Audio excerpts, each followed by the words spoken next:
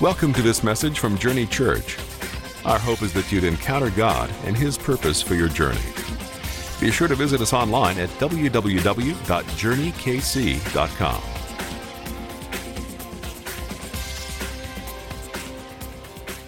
Today, I've got a special guest. I've got Mike Plain with us today. Mike and I go way back. We were on staff at the same church for several years together. His office was a few doors down from mine.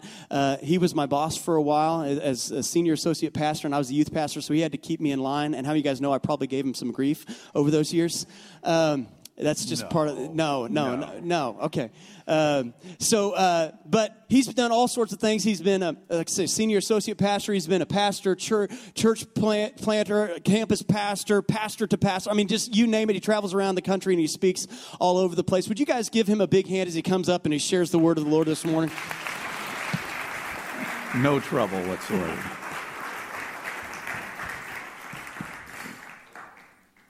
Becca gave me no trouble whatsoever.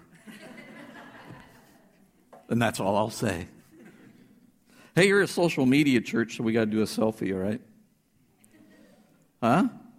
I did a selfie with the last service. I was just looking at the picture. I got about this much of my head. Got the greasy part of my hair. Okay, come on. All right, y'all got to lean in. Come on. Come on, everybody get in here. Everybody wave. Come on. Okay. I'm convinced. Maybe Jesus wouldn't have had an iPhone, but I'm surely convinced that the Apostle Paul would have. He'd have been Snapchatting stuff from Galatia. You know, could you imagine John on the Isle of Patmos with an iPhone? Hey, I just had this thought. See these things coming up out of the sea? Oh, man, you know. Read the book of Revelation. You'll understand what I'm saying. Anyway, it's a preaching of that silliness, okay? It's a privilege to be here. It really is. And we do go back. I was sitting when you said, we go way back. I'm thinking, Sean, you're not old enough to say way back. But anyway, yeah, it's relative. You know, I'll say this about knowing Sean and Becca for years and watching them and just being here. I've been here before, just not during church services. We connect, and I'd stop by here and watch what God is doing. And God's doing an amazing thing here. He's doing some really profound things here. And a lot of it is because of you. But there's also a lot of it is because of them. And this is what I tell people, and this is what I'll say to you. Sean and Becca Phillips are some of the most pure-hearted people you'll ever find. They're some of the most authentic people you'll ever find. And that's refreshing today because that's what people are looking for is authenticity. Just give it to me real, okay? And that's what you see with them is what you get. And that's refreshing to me. And God can use that, and God is using that. And so, you know, I'm just blessed by you guys and how you're letting God use you. But I will tell you this: you guys are you're really just beginning. You've been what, 10 years? 2006 was it? And so you're really just beginning, and you're I kind of see Journey Church like this. You know, somebody stands at the edge, and you're like, the first thing you want to do is try to catch them. And the thing about it is Jesus isn't trying to catch you. He's trying to push you. He's trying to push you off the edge of where you're at because there's so many things in front of you that's so profound. And it's going to be so mind-blowing, you know. One of the things I love I work with a lot of young 20 and 30-year-olds and church planters and young men and women taking their first pastorate in church. One of the young men that I've mentored, I mentor a number of young men. One of the young men that I've mentored and have mentoring 3.5 years ago, he took for his first pastorate position, lead pastor at church of about 1,500. This last Easter, they had 5,700 in their church service. In 3.5 years, their church has grown from 1,500 to pretty consistent around 3,800, 4,000. And that, when I walk in here, it has the same feel. Journey has the same feel as that church. That's why I'm saying look out, because see this, there's a book wrote a number of years ago about the tipping point. And there's times it seems like you just get to this place and it's just a certain thing happens and it just propels you into something that's a magnitude. And that's what I feel about Journey Church. You're at this tipping point and there's I don't know when it's going to happen. It may be this year. It really may be this year, maybe this week. But something, it's going to move you into a propelling movement. Because see, you have to understand something about churches. Church, in God's design, church was never intended to be a location for people to just meet. The church of the Lord Jesus Christ was, is, and will always be intended to be a movement. And see, what we have to do is that so many of the churches in the United States, at least, are designed to be a meeting and not a movement. But you, in this place, God has used you to design this place to be a movement. And so get ready. Because see, what a movement does, a movement will transform a culture. The civil rights movement, it wasn't a meeting. It was a movement, and it transformed our culture. The Jesus movement, back in the 60s and 70s, I come out of a little bit of the tailspin of the Jesus movement. What did it do? It changed our culture. That's why I do what I'm doing, is to help churches understand you need to be a movement, not a meeting. I'm done with church meetings. I want to be a part of a movement. Something that transforms a culture. Something that changes a city. Can a city be changed in a day? Yes, not by a meeting, but by a movement. And God has called Journey Church of KC, to be a movement. So guess what? If you come for a meeting, you're going to be very uncomfortable. I like your sleeves. Here's the other thing about working with these young guys and gals. My generation is very intimidated by working with them. You know why? Because they're far more anointed and gifted and innovative and creative than my generation. I work with these young guys and I'm like, wow, these guys are so much more anointed than me. And they all have tattoos. So I decided I'm going to get a tattoo so my anointing will go up. Thus far, I haven't got the tattoo, so my anointing is just kind of sub right now. But I'm waiting. You know, I got the whole thing designed. I'm ready. I'll walk out of that tattoo that day, and there'll be an aura around me. Woo! Angels will be walking with me. No, I'm just kidding. But see, if my generation has done their job, then this generation will do so much more, see so many things, carry weights of glory and the presence of God on them far more than what my generation has. And my generation better be celebrating that. I work with these guys and I'm like, oh my gosh, I wish I would have had that. But at least I had a little bit of a part in helping that. And that's my part. I don't know why I'm going this direction, but it's good, isn't it? And see, I'm saying all this to say, get ready. If you're not, get ready. My message is going to tie into this, I guarantee it. But get ready, because there's some things that in this next year or 2 years is going to exceed your expectation. And it's going to challenge you. It's going to challenge you. I get challenged when I work with these generations. But it's good. It's a good challenge. God's going to challenge you. God's going to challenge some of you to get out of your comfortability and get uncomfortable. I was just sharing with a couple after the last service. They said, we're kind of empty nesters now, and and all this and everything. I said, hey, I know where you're at, man. I was an empty nester, and now all of a sudden, now I'm raising a 17-year-old. It was comfortable, but it's good. Sometimes life throws things at you, and it'll make you uncomfortable. But it's good. It's good. It causes you to grow.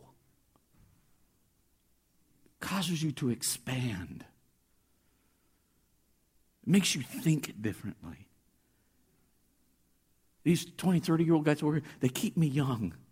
Tired, but young. I told them one day, I said, most of you guys can't keep up with me. I said, the way I run, most of you guys can't even keep up with me. And they said, try us.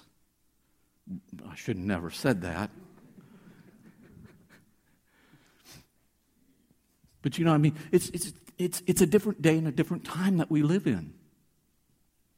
This is a critical time that we live in. There is so much importance for the kingdom of God in the earth that is in the balance here. And it can go one way or the other. It can easily go one way or the other. It's all going to be determined by what we focus on. See, 2016 was a crazy year, wasn't it? Would you not agree with me that 2016 was a crazy year? It was what I call the year of distraction. Many things, political, global, all kinds of things. It was just a year of distraction. But here's what I found is that, especially when we got into the politics, is that it brought this division. There's this quote. Can you throw that Winston Churchill quote up there for me? It says this: you'll never reach your destination if you stop and throw stones at every dog that barks. And there was a lot of barking dogs in 2016.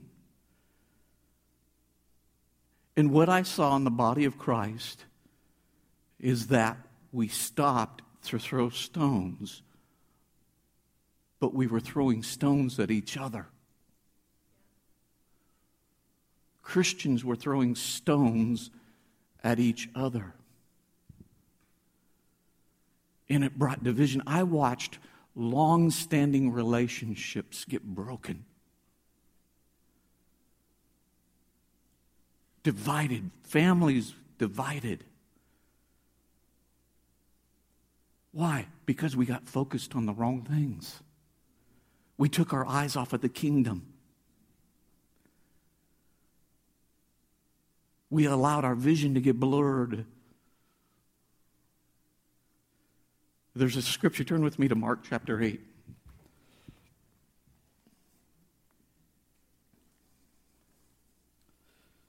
I'll read to you a portion of this scripture. You all hanging in there with me so far?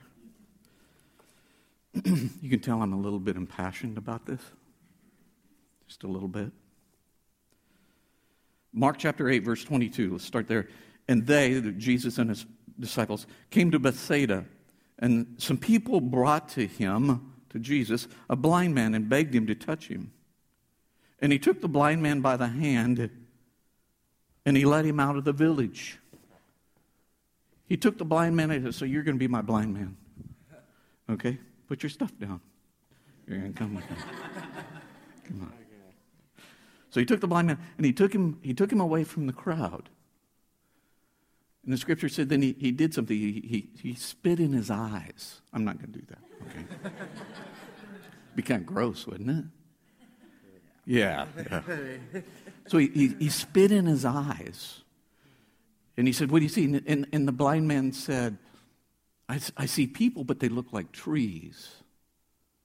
So it said that Jesus laid his hands on him again, and it said that his sight came to him, his eyes were opened, and he saw all things clearly. Thank you.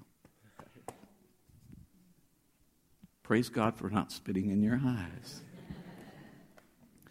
So you see, I wear glasses, and if I take my glasses off, you all look like trees.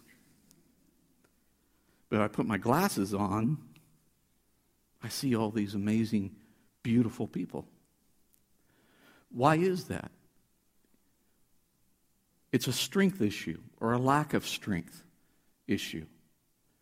See, the reason that our eyes focus is because we have these tiny muscles in our eyes called ciliary muscles that are connected to the lens of our eyes. And so when we come into different lights and different settings, what happens is that those muscles either allow the lens of our eye to flatten out or to become more curved.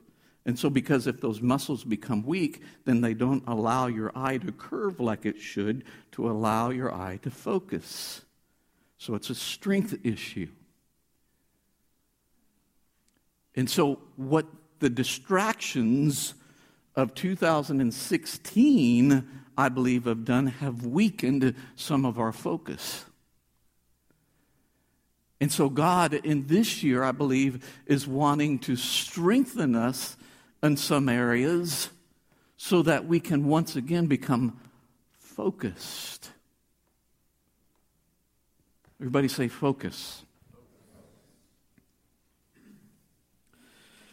There's a portion of Scripture in Matthew chapter 6. I'm just going to read it to you. It's out of Matthew chapter 6, verses 22 and 23. It says, "The eyes of your spirit allowing revelation light to enter into your being. If your heart is focused, the light floods in. But if your eyes are focused on money," could put numerous things in that category, "the light cannot penetrate and darkness takes its place. How profound will be the darkness within you if the light of truth cannot enter?" So I'm reading this portion of Scripture.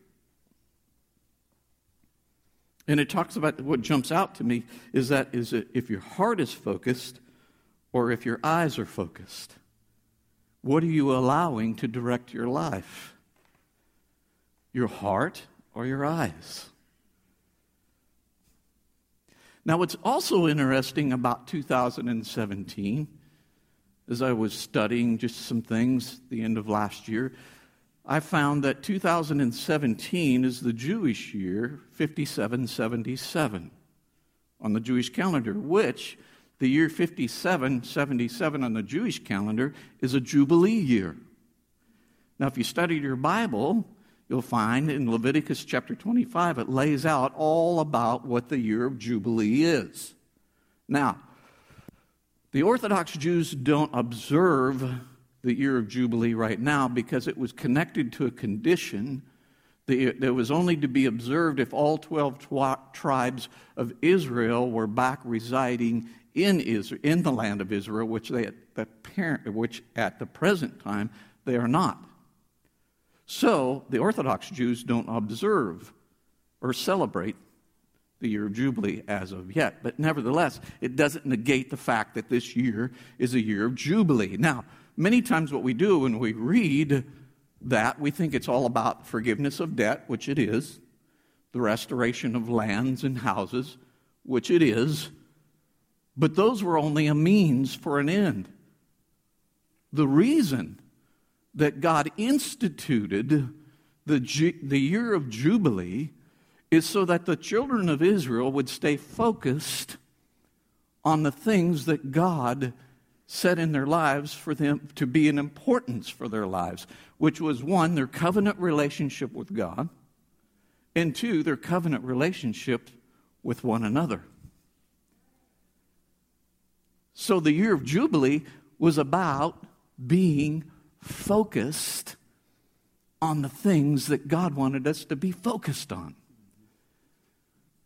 So then I'm studying on that, and then I read this whole account of Mark chapter 8 about Jesus, and he lays a hand, and he says, what do you see? So what if I asked you, what do you see? What are you seeing? Or maybe a better question is, what are you seeing with? Because these scriptures are talking about what we're seeing with our heart is more important than what we're seeing with our eyes.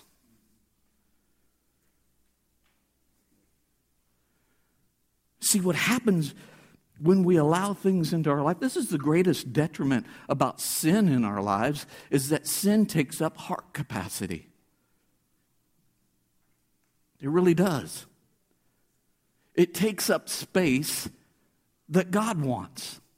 So when we sin, it takes up a little part of our heart, our life, that God can't be in. Because God won't have any fellowship with sin.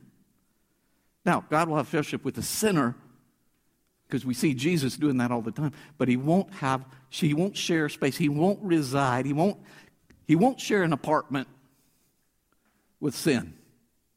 So either I'm going to live there or it's going to live there. So that's the importance of us keeping our hearts open and pure in as much space as we can possibly give to God, which is all. How much space does God want in your life? He wants all of it. Sometimes that scares the socks off people. I mean, God wants all of my life? Yes. God wants all of your life. What about this? Or what if you really stop and think about it, if you really get a glimpse of the life of God, you're like, do away with it. I'll take that.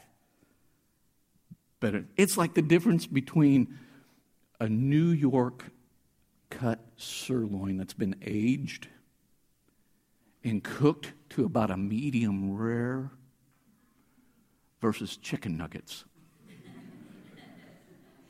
Processed, whatever. You get the point. So, there's some things that God is wanting us to do. I came across this quote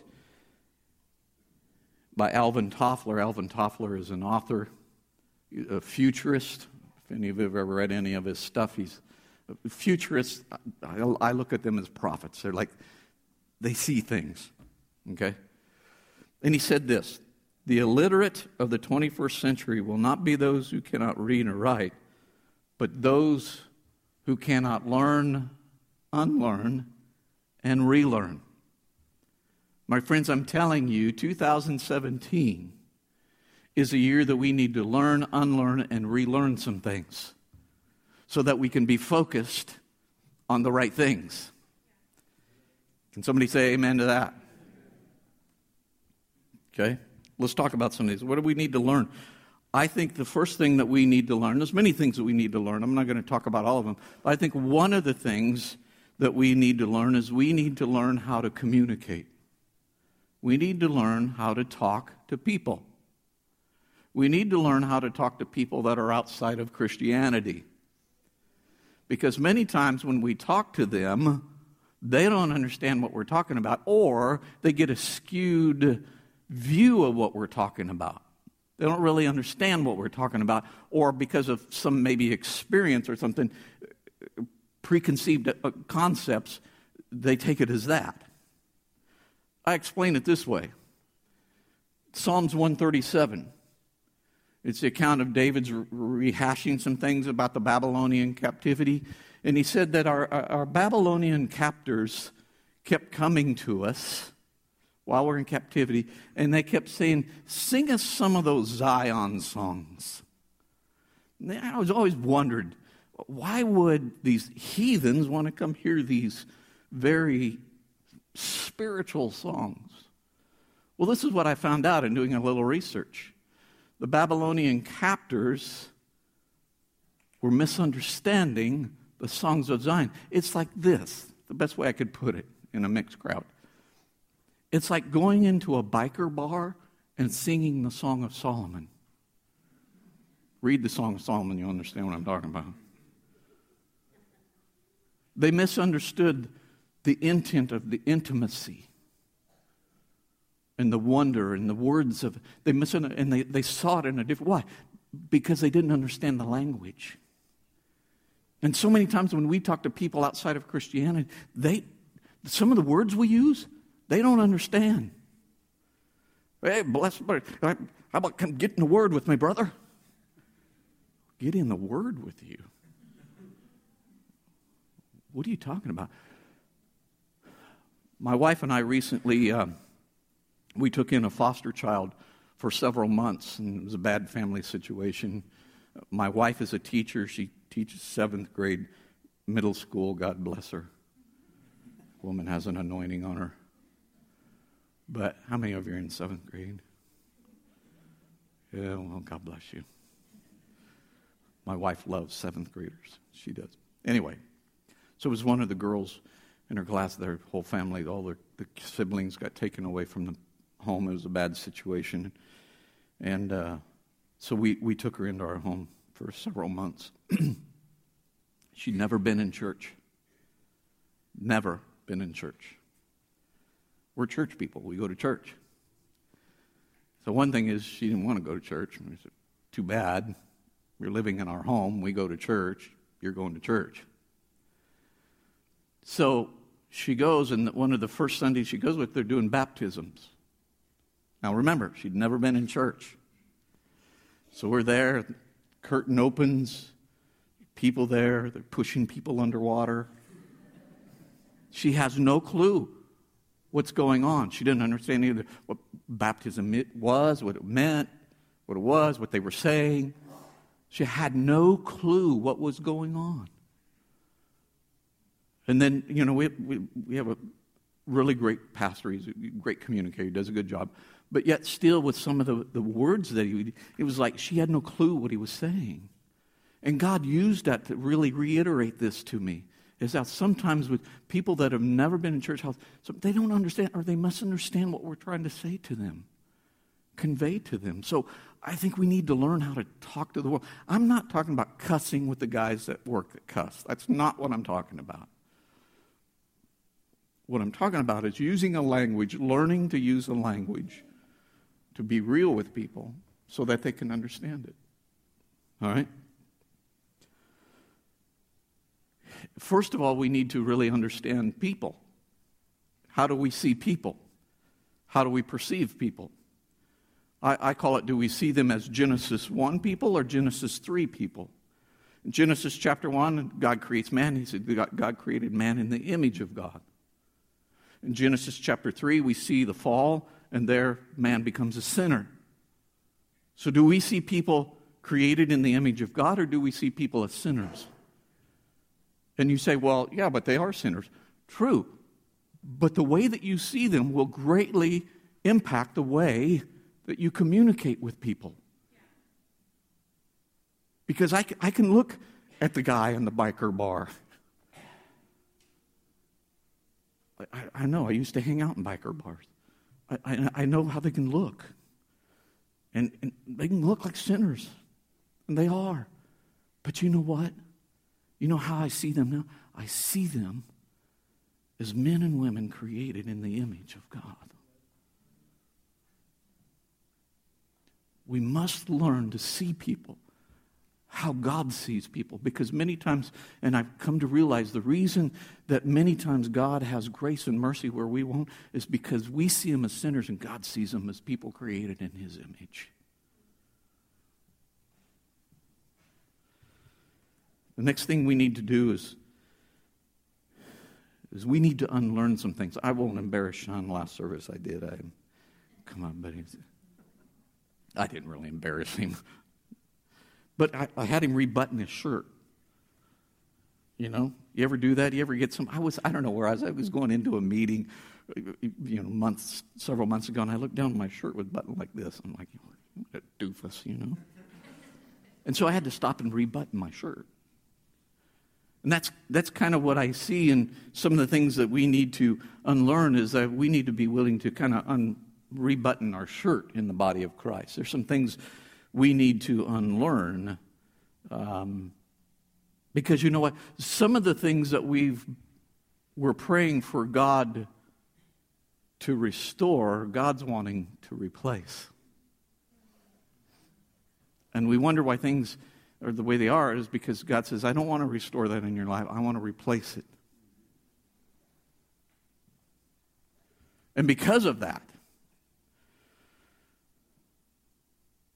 Jesus wants to replace your longing for the past with a passion for the future. Now, we had some good times. Pastor Sean and Becca and I, we talk about some of the good times we had in the past. But guess what? We're never going to go back there. You cannot go back to the past, but you can move into the future. There's no way you can go to the past. And I see so many people who want to keep rehashing the past, and that's all they want to do is talk about the past. Why is that? It's because they have no passion for the future. They don't want to look forward. But my friends, that really is the only option we have, is going forward.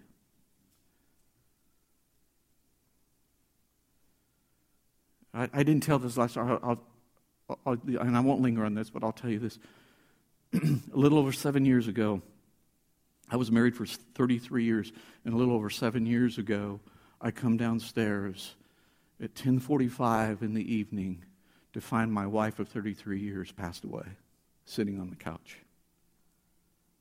Just, boom, laptop, computer still on her lap, gone. And through all that, I won't go into all that, but through all that, you know what I come to realize? I had one option.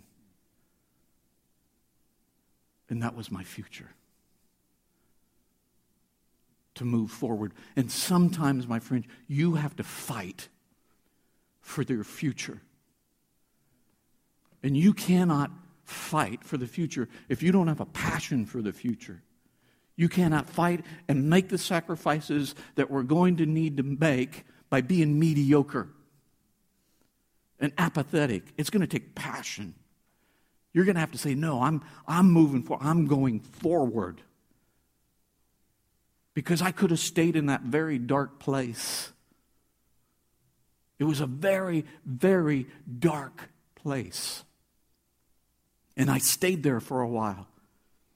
Until I realized this. When God broke through to me, my emotions were screaming so loud. I couldn't hear the voice of God, which scared the socks off of me because I'd lived my life hearing the voice of God. And I couldn't hear the voice of God because my emotions were screaming. And finally one night the Lord his voice broke through. It wasn't that God wasn't talking. God was talking to me the whole time. It's just my emotions were screaming so loud I couldn't hear him. And finally one night, sitting in the darkness, night after night, I would sit in the darkness and cry because I had no hope. I couldn't see. I literally couldn't see, but it was a reflection of where I was. I could not see. And one night, God's voice broke through, and he said this, I am not done with you yet. And that's all I needed. That's all I needed. And that night, my friends, I got a passion for my future. I said, if God's not done with me yet, then I'm not going to sit here in the darkness. I went over and I turned a light on. And I turned some music on. And that night was a tipping point for me. That I began to pursue the future that God had for my life. And it was not easy. And I'm telling you, the future that God has for you may not be easy, but I'm telling you, I'm standing here today with my life with more joy and fulfillment and happiness and laughter and love that's exceeding I didn't think I'd ever get to experience before again. And it's only because I was willing to focus on the future. So don't tell me you can't do it. You can do it. See, I've learned something this last year. It's just because you don't have the knowledge to do something doesn't mean that you don't have the ability to do something. See, I told Sean, I said, you'll be proud of me. I'm finishing my basement, and I'm doing it myself. Now, my background's electrical. I can do the wiring and all that stuff. I've never done carpentry stuff. I've been around it. So I did the most sane thing. I went to YouTube.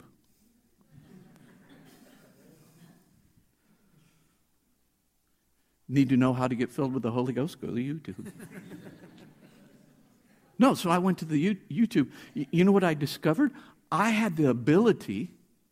I just didn't have the knowledge.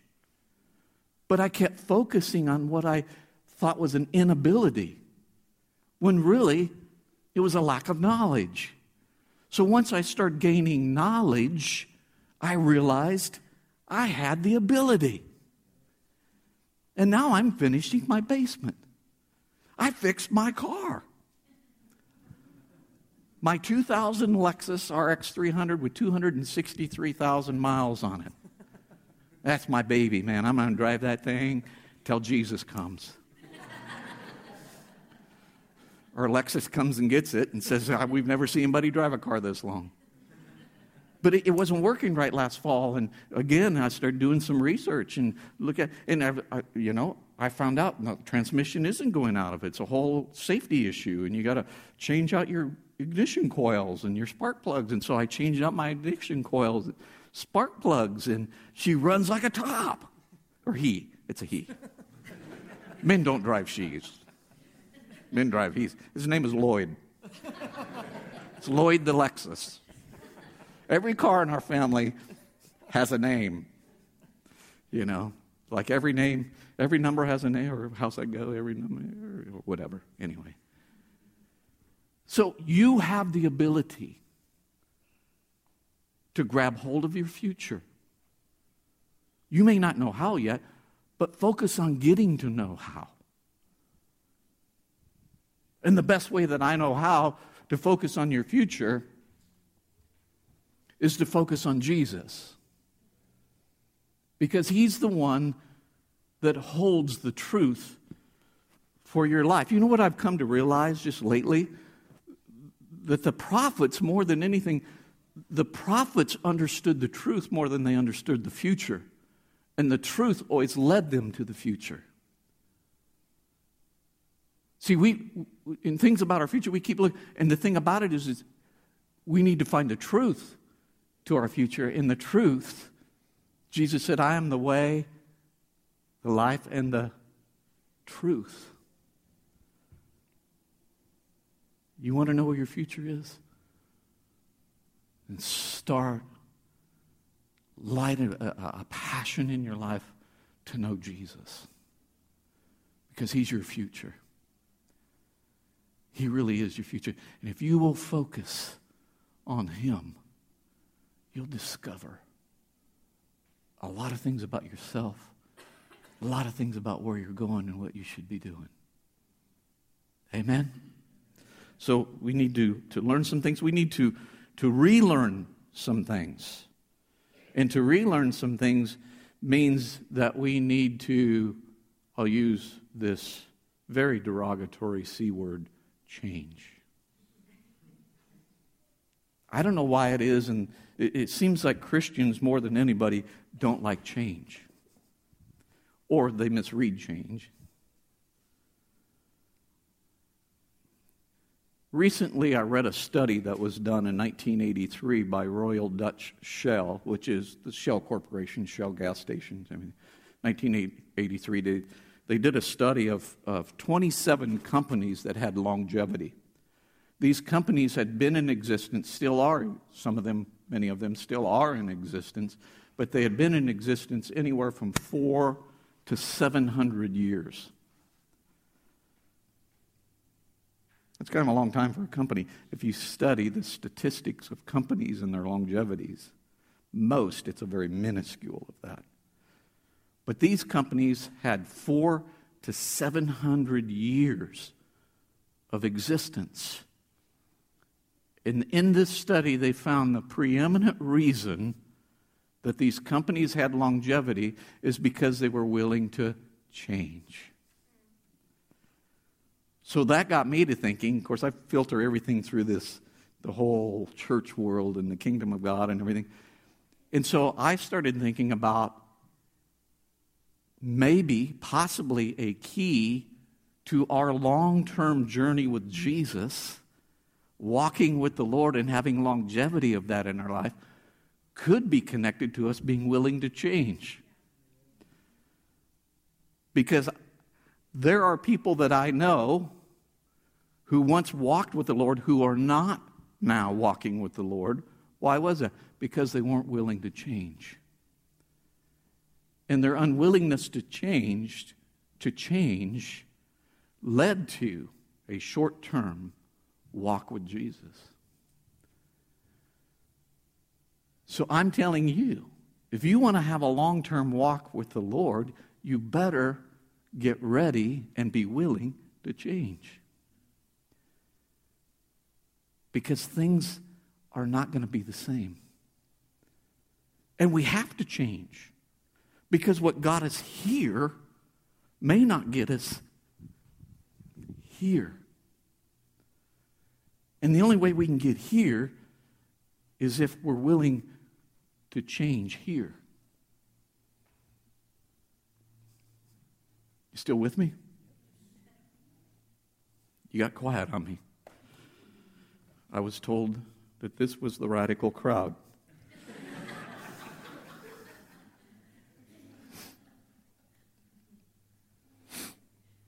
I think one of the other things that we need to relearn is repentance. We need to really learn repentance.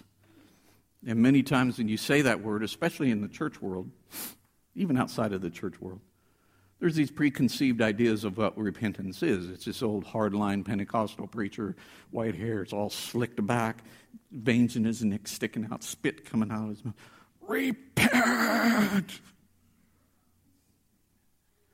When really the word repent is not hard. It's a very compassionate, love-saturated, graceful word of God.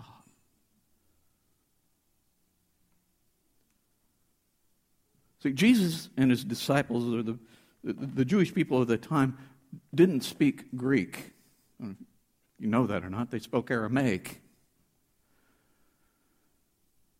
But much of the New Testament was translated into the Greek. But when Jesus and his guys were talking, they were speaking Aramaic. So when the translators translated certain things from the Aramaic into the Greek, sometimes they got off, not in contextually, but sometimes they got off a little bit on the meaning of what the word was. So this word repentance, that we see Jesus talk about John, when John talked to the Pharisees, he said, "You're not bearing any fruits of repentance." You'll find that word was translated metanoia, which means, we'll teach you a little Greek today, which means change of mind.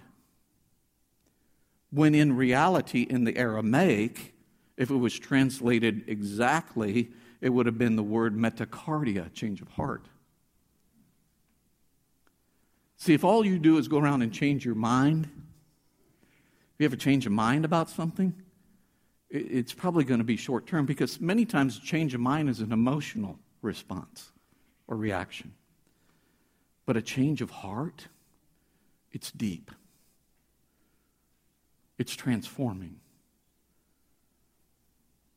It's life-changing. You're never the same again. You don't stay the same. You can't. So I can have a change of mind about something, but I can kind of sometimes keep living, especially internally, with the things in my life, the fears, concepts, insecurities, and everything. I'm going to have a change of mind and still have reason. But when you have a change of heart, you become a whole different person. Behold, all things are new. you're like, man, I don't think that way anymore. I don't act that way anymore. I don't believe that way anymore.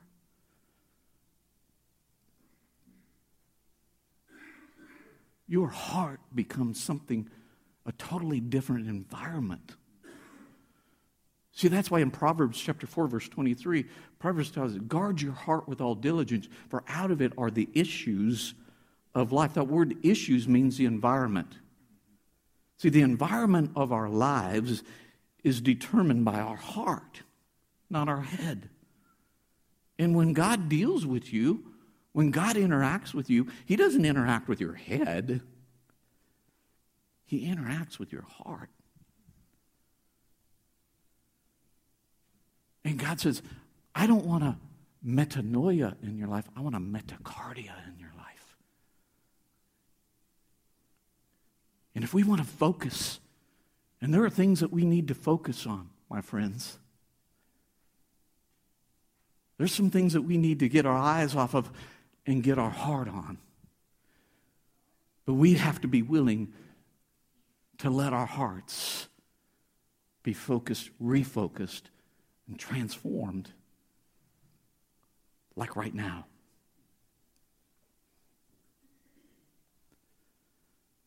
So back to Matthew chapter 8.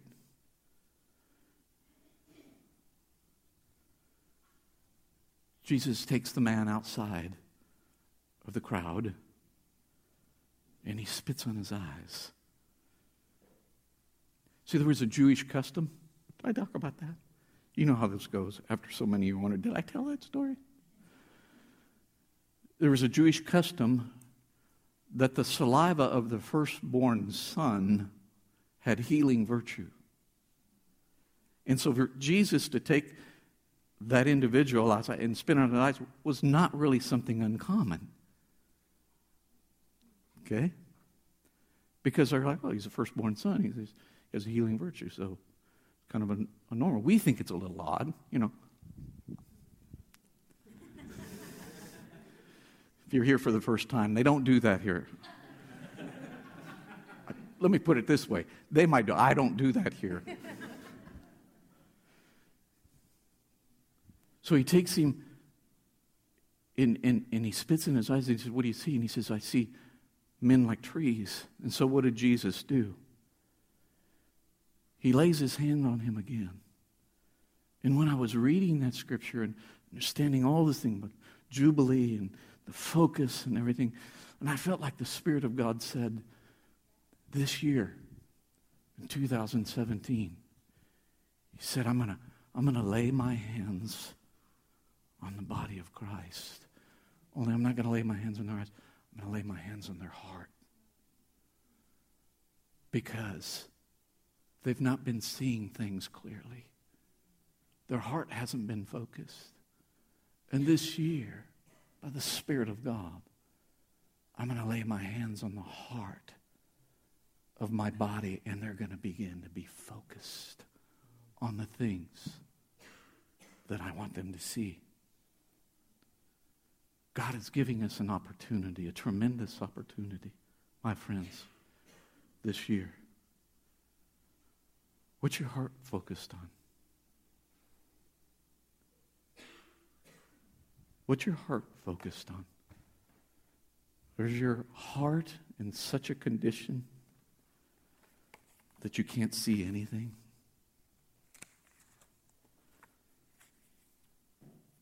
Is your heart filled with so much fear, anger, sin, that you can't see anything? God is a God of grace and a God of mercy. Jesus, after He laid His hands on this guy, and He said, what do you see? And he says, I see some things, but it's just not focused. And Jesus said, well, good luck. Hope you have a nice day. No, Jesus stayed there with him till his heart, till he began to see clearly. Jesus is going to stay with you, my friends, to help you get focused. Amen. Would you stand with me this morning? My prayer